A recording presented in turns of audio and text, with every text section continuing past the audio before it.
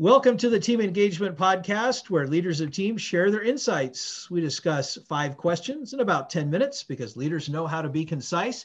I am excited to welcome our guest today. This is Matt Kading. He is the president and CEO of Norhart.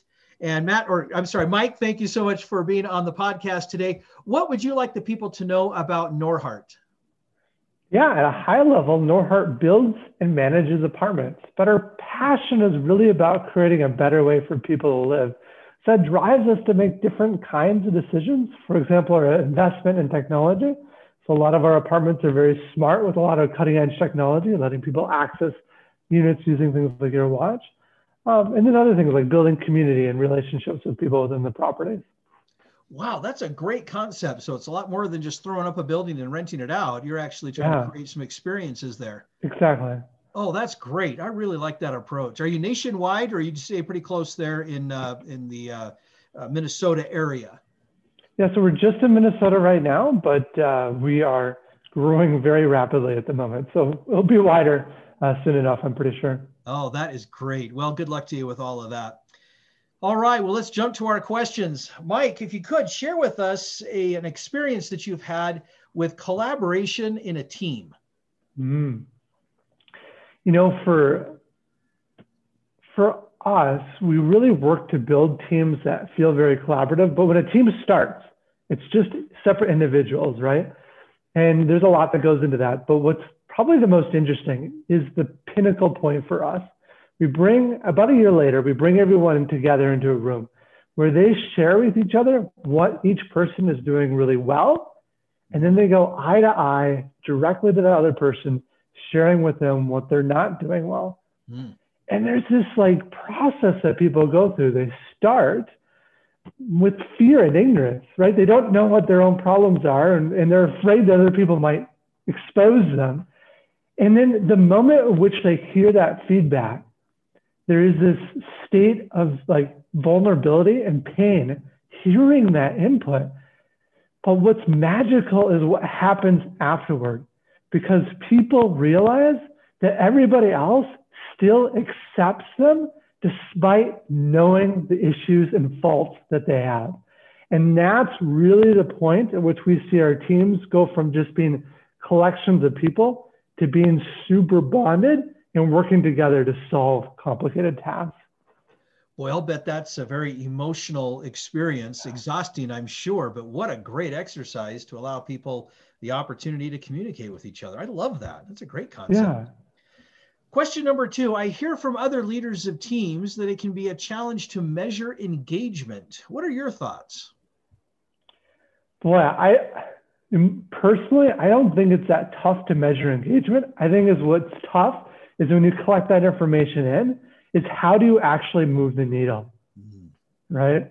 So we work with a nationwide company who specializes in measuring engagement, and we collect survey information and connect with our employees quite a bit on this topic. It's very important to us. We're actually going through it again right now, but we get tons of information.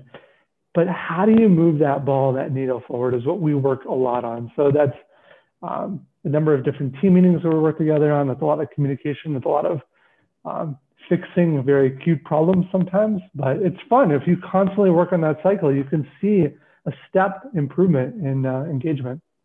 That's a great thought. And I like that you emphasize that it's fun, that you let it be a fun experience to kind of have that growth and to help move that needle a little bit. That's a great response. Question number 3, based on your experience, Mike, what is one quality or attribute of a confident leader? I think probably the most important one to me is knowing where the company is going, being able to make that really clear, simple, and then getting everyone to follow the same direction. So for us, the way we spell that out is we have our purpose, which is why we do what we do, our mission, values, describing who we are, strategies, goals, and habits. And this is something we communicate and we talk back and forth throughout the teams monthly on to get everyone rowing in the same direction and making the same decisions in the same framework. I think it's so easy to bring people together and everyone has the right intention, but they're rowing a little bit different directions. And the goal is to get that flywheel spinning and get people aligned and all moving the same direction. And that's when you really see some powerful momentum. It sounds like you've got a really good structure in place to help guide you through that whole process, which I think is so important. So that's a great example, and thank you for sharing those comments. Question number 4, can you share with the group an experience of someone who made a difference in your life? Yeah. When I was in college, I would reach out to as many like executives and CEO kind of people as I could. And one of them had lunch with me from one of the larger organizations here in the Twin Cities.